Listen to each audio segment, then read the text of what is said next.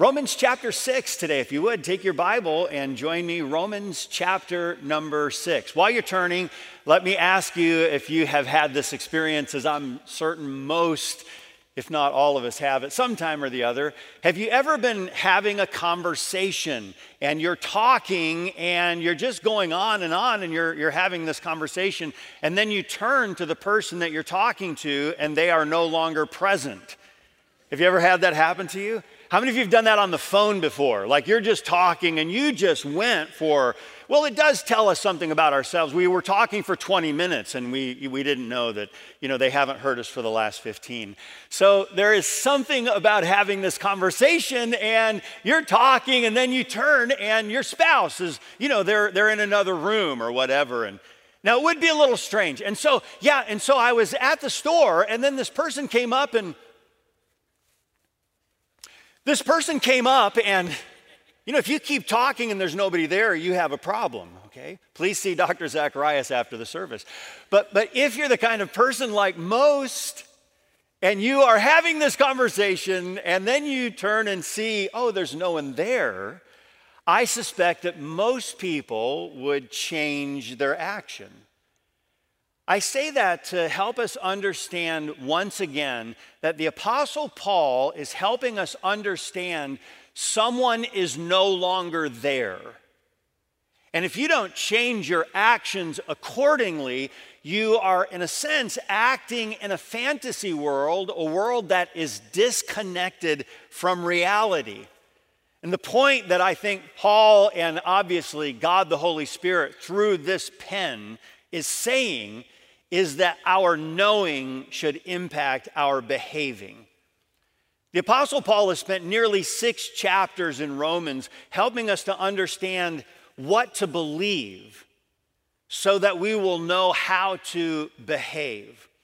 Now, let's take just a moment and again, at least foundationally, understand something that at times I feel like as a church, and I'm speaking broadly, not limited or certainly specifically to Campus Church, although I think all of us should do this evaluation. At times, churches have focused on the doing, on the behaving, prior to the believing. In other words, we might even be guilty ourselves of saying, just tell us what to do, and I'll do it. But the Apostle Paul doesn't start there. God in his wisdom says, you need to know how to think so you will know how to act. And many times to our shame, we say, just tell me what to do. I just want to know what to do. Is this right or is this wrong? Can I or can't I? Should I or shouldn't I? Just tell me what to do. And the Apostle Paul says, no. Let's pause for just a minute because, your world is going to change. Your circumstances are going to be uncertain. Your cultures are going to be varied. So let's start with how to think. What is it that I believe? And he's not just saying, well, just believe it enough so it becomes your reality. He says, let me give you truths upon which you can believe. And if you are holding on to the right belief, then you're going to know how to behave. And so that's where we find ourselves again in Romans chapter 6. Look, if you will, Romans chapter 6, beginning in verse number 6. The Bible begins with a word that I'd encourage you to underline or highlight or circle in your Bible. It begins with knowing this, that our old man is crucified with him, that the body of sin might be destroyed, that henceforth we should not serve sin. For he that is dead is freed from sin. Now, if we be dead with Christ, we believe that we shall also live with him. Here's our word again, knowing that Christ, being raised from the dead, dieth no more. Death hath no more dominion over him. For in that he died unto sin once. But in that he liveth unto God. Likewise, and here's the next word I'd encourage you to underline or circle. Likewise, reckon ye also yourselves to be dead indeed unto sin, but alive unto God through Jesus Christ our Lord. Let not sin therefore reign in your mortal body, that ye should obey it in the lusts thereof. Neither, and here's the third word that I'd encourage you to mark or underline, neither yield ye your members as instruments of unrighteousness unto sin, here it is again, but yield yourselves unto God as those that are alive from the dead, and your members as instruments of righteousness unto God. The title of our message this morning is 3 important words for victory. 3 important words for victory. These are, I believe, some of the most important words in all of Scripture that every Christian should be intimately familiar with if you want to enjoy the victory and the life that God has fully provisioned you and people like me to live. So let's begin with our first word. The first word is no. No. Paul has been laying the groundwork quite well. In fact, we know about the powerful law of sin and death. We know that we have this new identity in Jesus Christ. And so that's why Paul begins with knowing this, knowing who I am. And then he goes on into that our old man is crucified with him, that the body of sin might be destroyed, that henceforth we should not serve sin. Now, we cannot for any length of time behave in a way that is different from what we believe. Our belief will eventually catch up to us. We might go through some motions of something, but you are going to be hard pressed to keep living a life that you don't truly believe is true. It becomes disingenuous. We feel like we're just going through motions. You can say, no, I believe, but if we don't fully believe, there are reasons why we do all kinds of things on a daily basis, some as simple and as basic as brushing our teeth. And we do so because we have a basic intrinsic understanding there is some value in doing what we're doing. But there may have come a time when you stop doing something. You say, I don't perceive any benefit from taking this vitamin. I don't know why I am going through this schedule. I don't believe in, and our beliefs in such a basic fashion of humanity impact our behavior. So Paul is saying you're going to have to know what is it that you believe. And he's trying to surround us with the facts of our situation in Christ. You know, there are a lot of things that seem inconsistent with our belief, but we go back to what do I know? There's probably not a person here who hasn't had a long day and even a late night. In fact, maybe you crashed on your bed tired about midnight and all of a sudden one of the kids starts crying about 2 and someone's sick and you're staying up late into the evening and you know that alarm clock's going to go off at 5:30, but you have to do this, or maybe you had a project that was due, maybe some work responsibility was calling, and it was a long night well into the morning. And have you ever felt like you pillowed your head and just moments went by? And then an alarm clock went off and you said, it doesn't feel like 5:30 already. But all of the moon and the planets and the stars and the sun, in fact, the galaxy is saying it is in fact 5:30. Your feelings may not say it, but the reality of all of the world does. And you know, there are times in your Christian existence that you may say, I just don't feel like. And Paul doesn't begin with, how do you feel about this? Paul begins with knowing this.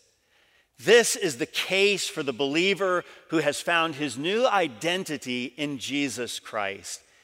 This is the person who understands, I have died with him, I am buried with him, and now I am risen with him.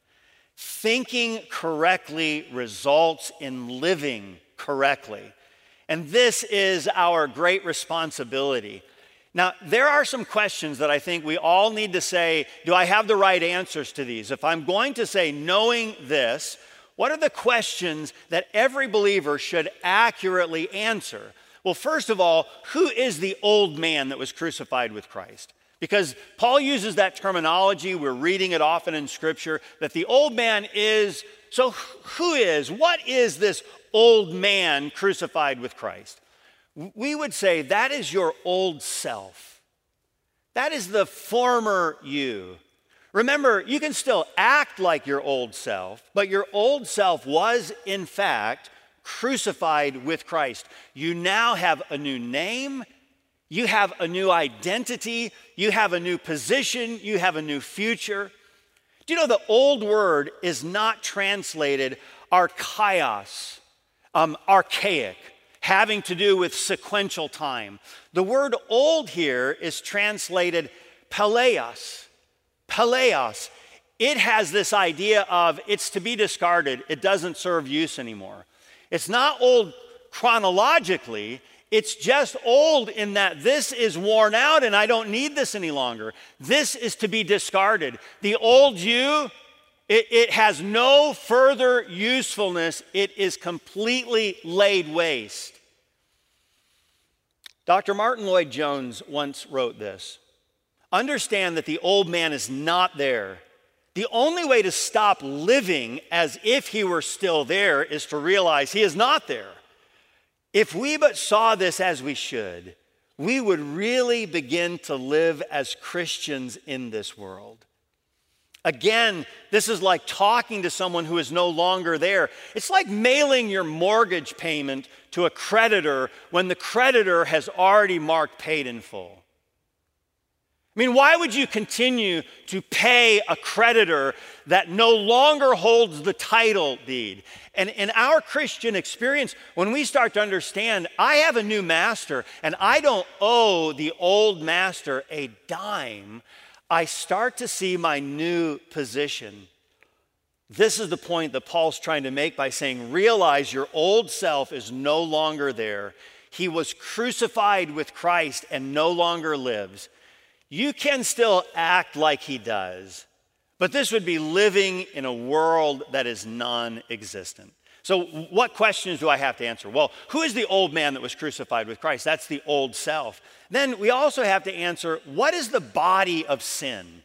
The body of sin. He says again in Romans 6:6, knowing this, that our old man is crucified with him, that the body of sin might be destroyed, that henceforth we should not serve sin. Okay, I think a good way to understand, what does this mean, the body of sin? I think we would understand it if we insert the word the vehicle of sin. The means by which sin actually takes root, the body of sin. Here's what we're not saying. We're not saying that your body is sin. We are saying that it becomes the vehicle by which sin finds its place from point A to point B. We're saying that we're supposed to now say this vehicle no longer has the responsibility to transport that which is sin. Now I submit my body as a living sacrifice, holy, acceptable unto God. So basically, we're understanding this vehicle of sin is our body. We could say that our body has the power or the ability to sin, but our body is not moral or immoral. It's just a body. So when you were saved, sin lost its authority over you, but you didn't lose your ability to sin. Our body, it is the vehicle in which both righteousness and unrighteousness find a ride. Sin finds its source in our will, but finds its instrument in our tongue, our hands, our eyes, our ears, our feet. Sin simply uses our body as a vehicle. So, what is this body of sin? Well, it's the means by which sin finds some outlet, some opportunity.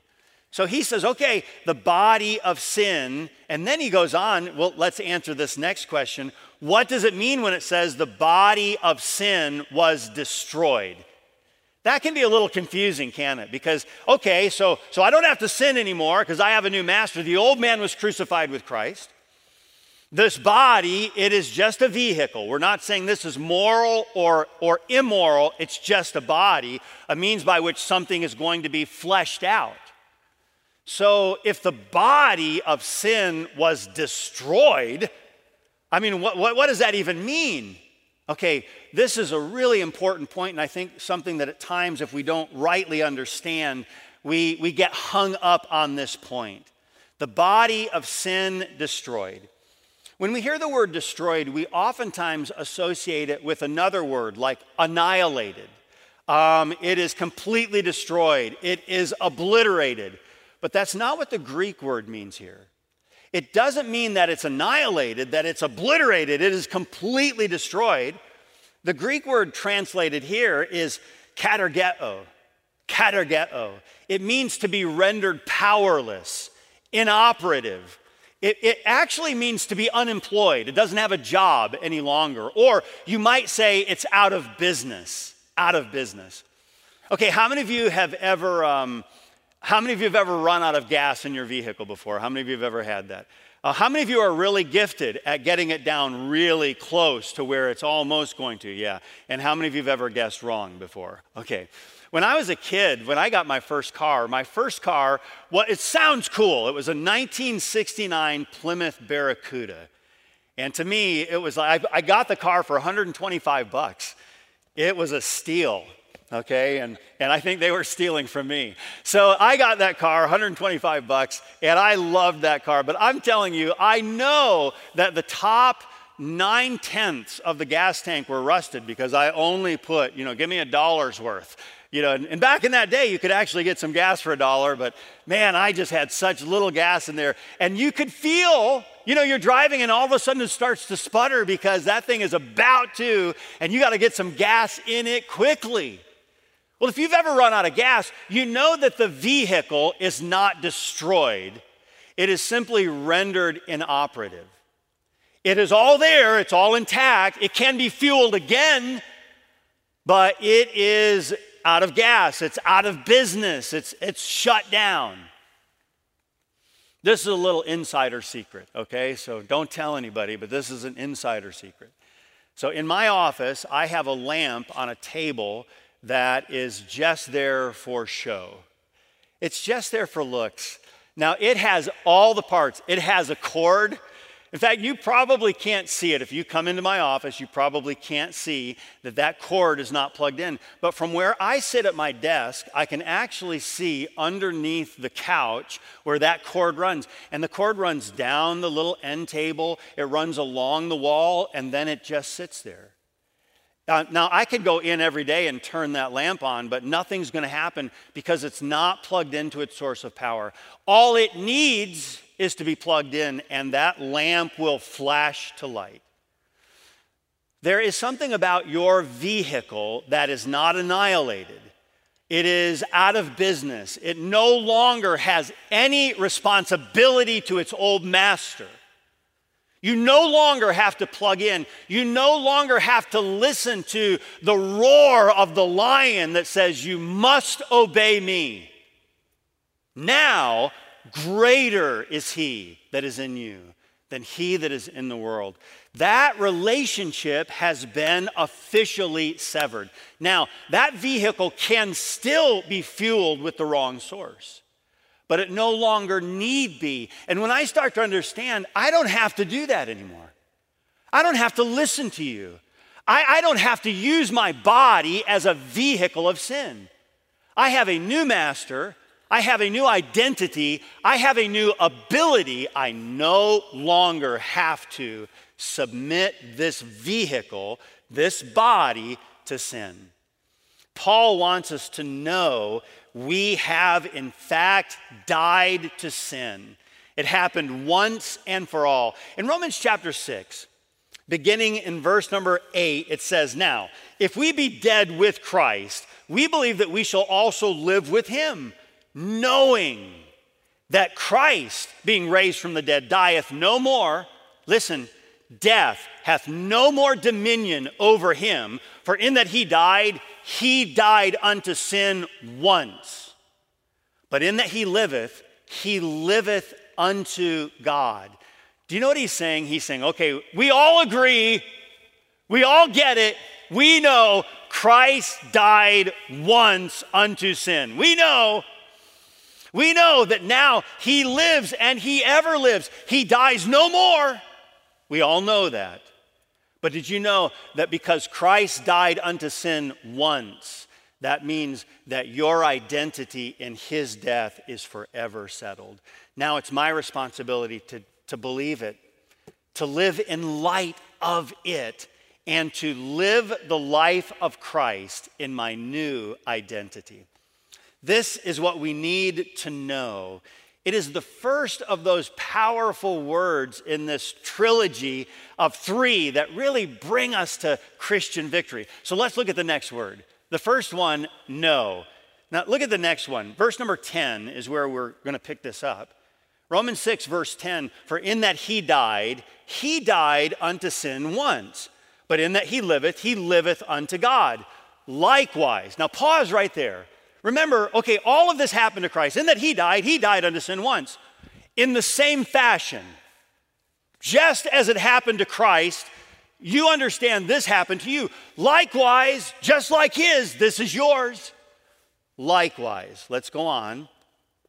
For in that he died unto sin once. In that he liveth unto God. Likewise, reckon ye also yourselves to be dead indeed unto sin, but alive unto God through Jesus Christ our Lord.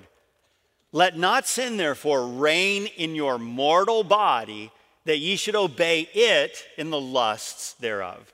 Okay, we're reminded again, he died unto sin once. We stopped trying to do that, which he already did. And Paul is saying that we must reckon it to be so. All right, how many of you grew up in the South? How many of you are Southerners, okay? How many of you are Northerners? Oh, man, those hands came up quickly. How many of you are divided? No, I don't want to know that, okay. So we have some Southerners, we have some Northerners. Now, I'm telling you, I grew up in the North, but I've lived longer now in the South than I have in the North. So I have learned, for example, when I first moved to the South, the first time I lived in the South was here in Pensacola. And people said, hey, to me all the time. Hey. Well, I'd never heard people say hey before unless I was watching the Andy Griffith show. Okay, I just never heard people say it. We said hello. But people down south, they're like, hey. And it felt kind of funny to me. It was almost this, like I'm going to try it out. And so people like, hey. And I tried it.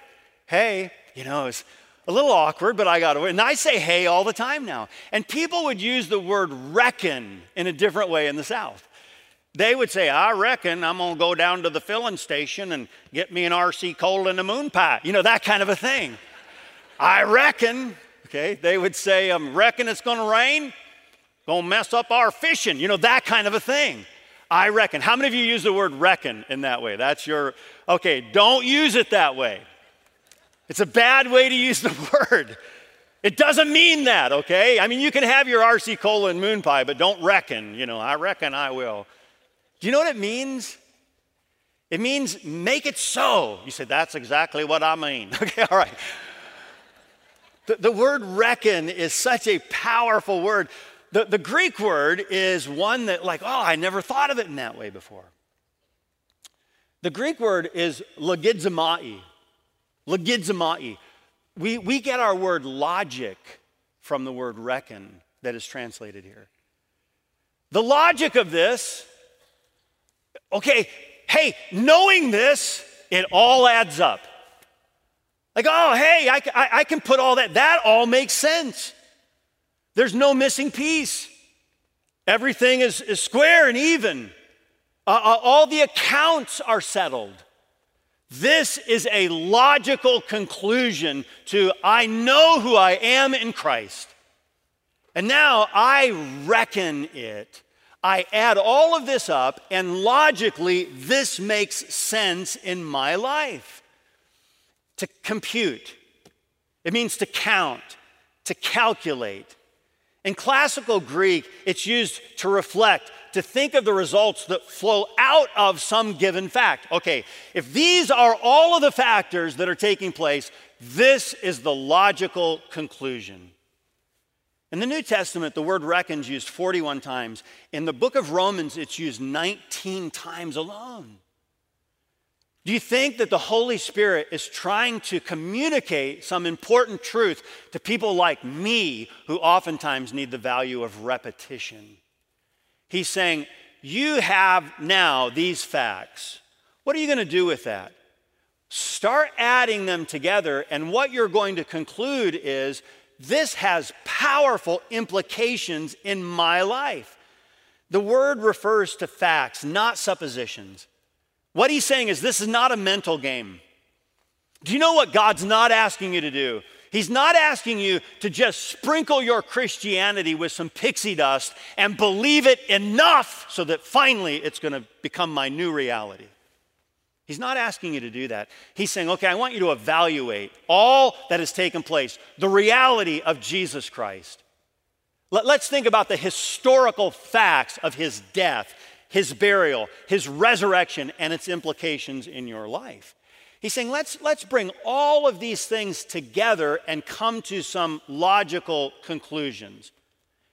If you've ever unknowingly overdrawn your bank account, it's because you believed something was there that was not actually true. And it doesn't matter how much you believe it. It doesn't matter how much you thought, I thought there was enough there. You unknowingly, but your belief was intact. No, I didn't do that. I felt so bad. I didn't know that. Okay, but if you knowingly, well, that's just breaking the law. That's wrong to do. But if you did it unknowingly, you believed it was there. No matter how much you believed it, it didn't alter the facts, the reality, the logic of your bank account. Let's say you're a business owner and you have a responsibility, a payroll that's $20,000. So you have to write checks that you're going to sign, put your name on, and it's $20,000, but you check your account and there's only $5,000 in the account. Well, you can't in good conscience sign those checks, hand them to your employees because you do not have the resources. You've considered all the facts and it's not there. It's just not going to happen. But in the mail that day, you had some outstanding things that people had to submit payment for. And you received receipts for $35,000. And so you now have checks for $35,000. You went to the bank, you deposited those checks in the bank. Now you have a total of $40,000 in the bank and a $20,000 payroll. Now you've considered the reality of your situation and you are acting in accordance to the logic. Everything adds up, it figures. How often in our Christian life do we go by something other than the reality of who we are in Christ? I just don't feel like I can do this. I just know myself. I'm so weak in this area. Well, you might be weak, but I know one who is strong. Well, the devil is so powerful. I know he walks about as a roaring lion, but I also know that there is one who is the great power, not just the great power. When we start to consider who am I truly, my feelings take a back seat to my knowing.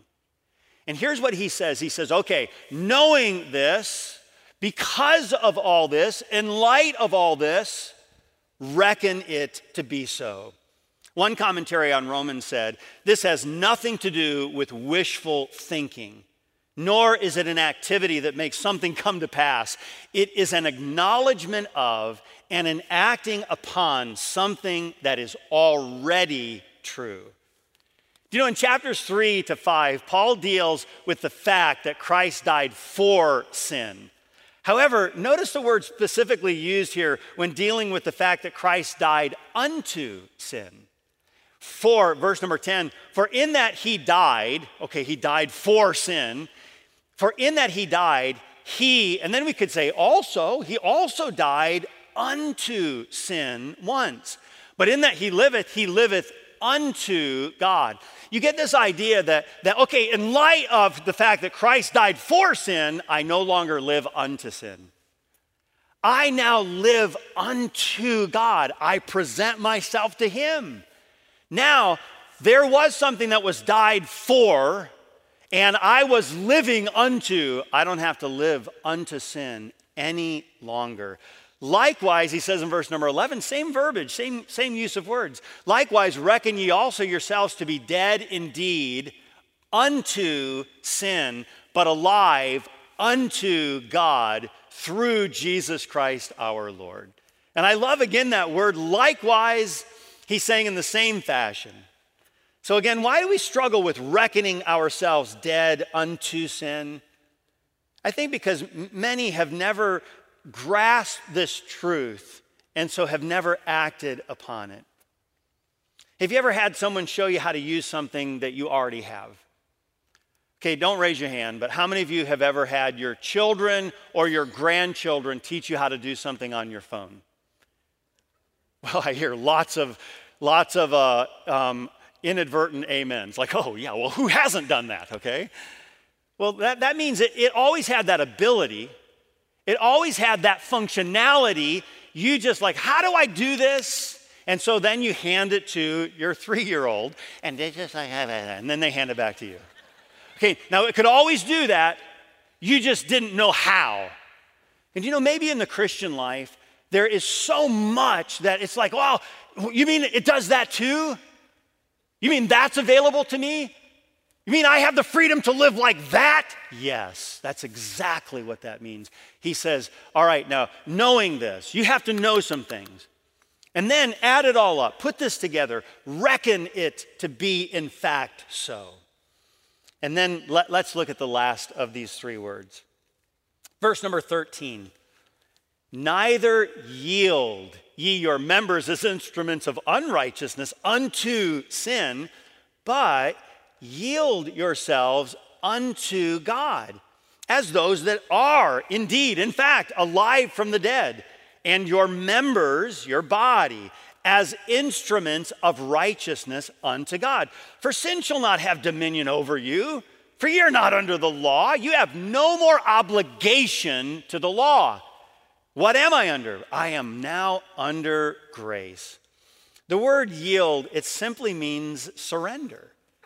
It means, we might understand this better, it means present this to the rightful owner. Yield to the rightful owner.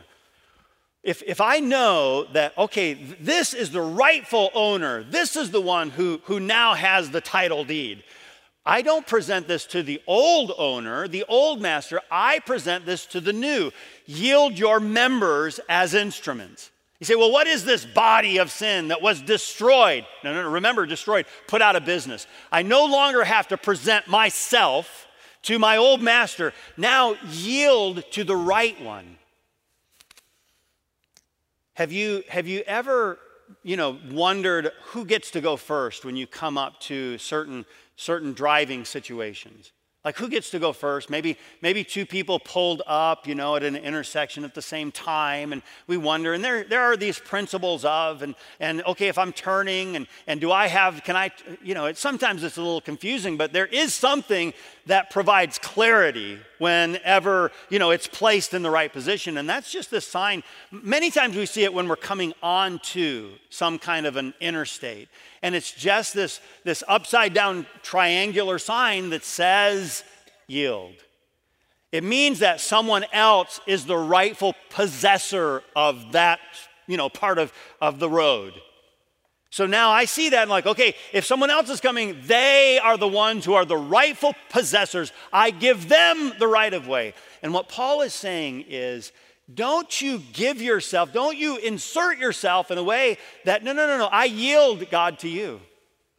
I yield myself to you. I yield these eyes, these hands, these feet, this mind. I yield myself and this body, this instrument, to become an instrument of righteousness. Now, it once was used where it felt like it was the rightful owner, but I'm redeemed. A rightful owner came, and now he has bought me back. I belong to him. Many people try the idea, and in our Christianity, sometimes this is where we're living. We're living in this idea of, I'm just going to resolve to do better. Have you ever been there before? I'm going to resolve. I have to do better. And will you help me be better? And I resolve to never, whatever. Do you know sometimes we even misquote passages of Scripture? And we start to think like, I'm going to, James was one that I think oftentimes we misquote. In James chapter 4, verse number 7, we often say, resist the devil and he will flee from you, right? You better include the whole thing or none of it works. Don't ever forget, submit yourselves therefore to God. Do you know what that's saying? Yield to God. Surrender to God. All right, yield your members. God, these are not my eyes. Why would I look at that? Because these are not mine, and I don't have to look at that. I have a new master. I have a new me. I am no longer bound to that. And no matter how he roars, no matter what he tells me I am, I know who I am. I am a new creature, fully his. And so I'm listening to my new master, and I don't have to do that anymore. I yield to you. I yield these instruments. This belongs now entirely to you. Do you see what a powerful change of outcomes begins to take place when I know who I am?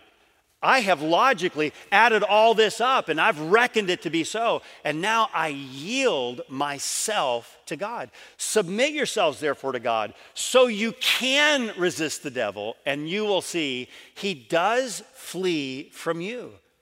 The word submit, it is the word yield. It's used all over Scripture, and it really comes with this idea of to place yourself underneath the direction and the authority of another.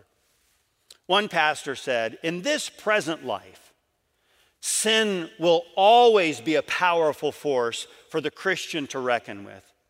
But it is no longer master, no longer Lord, and it can and must be resisted. Sin is personified by Paul as a dethroned but still powerful monarch who's determined to reign in the believer's life just as he did before salvation. The apostles' admonition to believers, therefore, is for them to not let sin reign because it now has no right to reign. It now has no power to control a believer unless the believer chooses to obey it and the lusts thereof. Again, this has to do with knowing who we truly are, reckoning it to be so, and yielding ourselves to our rightful master. Have you ever thought about this before? This knowing, this is informational. This is information I need to have. Hey, I'm having a conversation and nobody's there. That's important information. I act on that information. Reckoning, this is a correct calculation. I have added all this together. It actually makes logical sense. Yielding, that is application. What am I going to do with this information, this calculation? It is now in my life the right application. The Apostle Peter said it this way. In 1 Peter 2, 9, and then in verse number 11. In verse number 9, Peter wrote this. He said, but ye are a chosen generation, a royal priesthood, an holy nation, a peculiar people, that ye should, here's what you should do with that, adding everything up, knowing who you are. Here's what you should do, that ye should show forth the praises of him who hath called you out of darkness into his marvelous light. And then he concludes it with, dearly beloved, I beseech you, in light of that information, I beseech you as strangers and pilgrims. In other words, you're now understanding this world is not my home. I'm just a passing through. My treasures are laid up somewhere beyond the blue. There's a popular slogan that we hear often, and it says, just do it. You know, sometimes we resort to that in the Christian life. I just got to do it. Really, what he would say is just believe it. Because if you are believing rightly, you are reckoning this to be so, there is going to be a right doing of the Christian life. Twice a month, Campus Church does something for myself, for all of our pastors, for our pastoral team, our church staff. Twice a month, Campus Church deposits something into our accounts that we draw upon. And they do so graciously. I'm grateful for it. And I know where it comes from. I know that the church is this instrument that they said, we believe God would have us do this, and they take care of us. I'm thankful. How wrong it would be for me to disparage Campus Church and how they're caring for me, or for me to live like they are not. And yet, how much more problematic is it when a Christian lives like they are not truly being cared for by a heavenly Father who has made the ultimate deposit for you to draw upon. And then I've added it all up, and it all makes sense. I know who I am. I know in whom I have believed. I reckon it to be so. And now, because of these things, I yield myself unto God. Are you yielding to Him? Did you this past week? Was your life an evidence of the same? Why not this week, today, tomorrow morning, as you go throughout the week, begin asking yourself the question, what do I know? Have I added it all up and I reckon this to be the reality of my life? That being the case, I yield myself as an instrument of righteousness unto God. And see if your believing doesn't truly impact your behaving.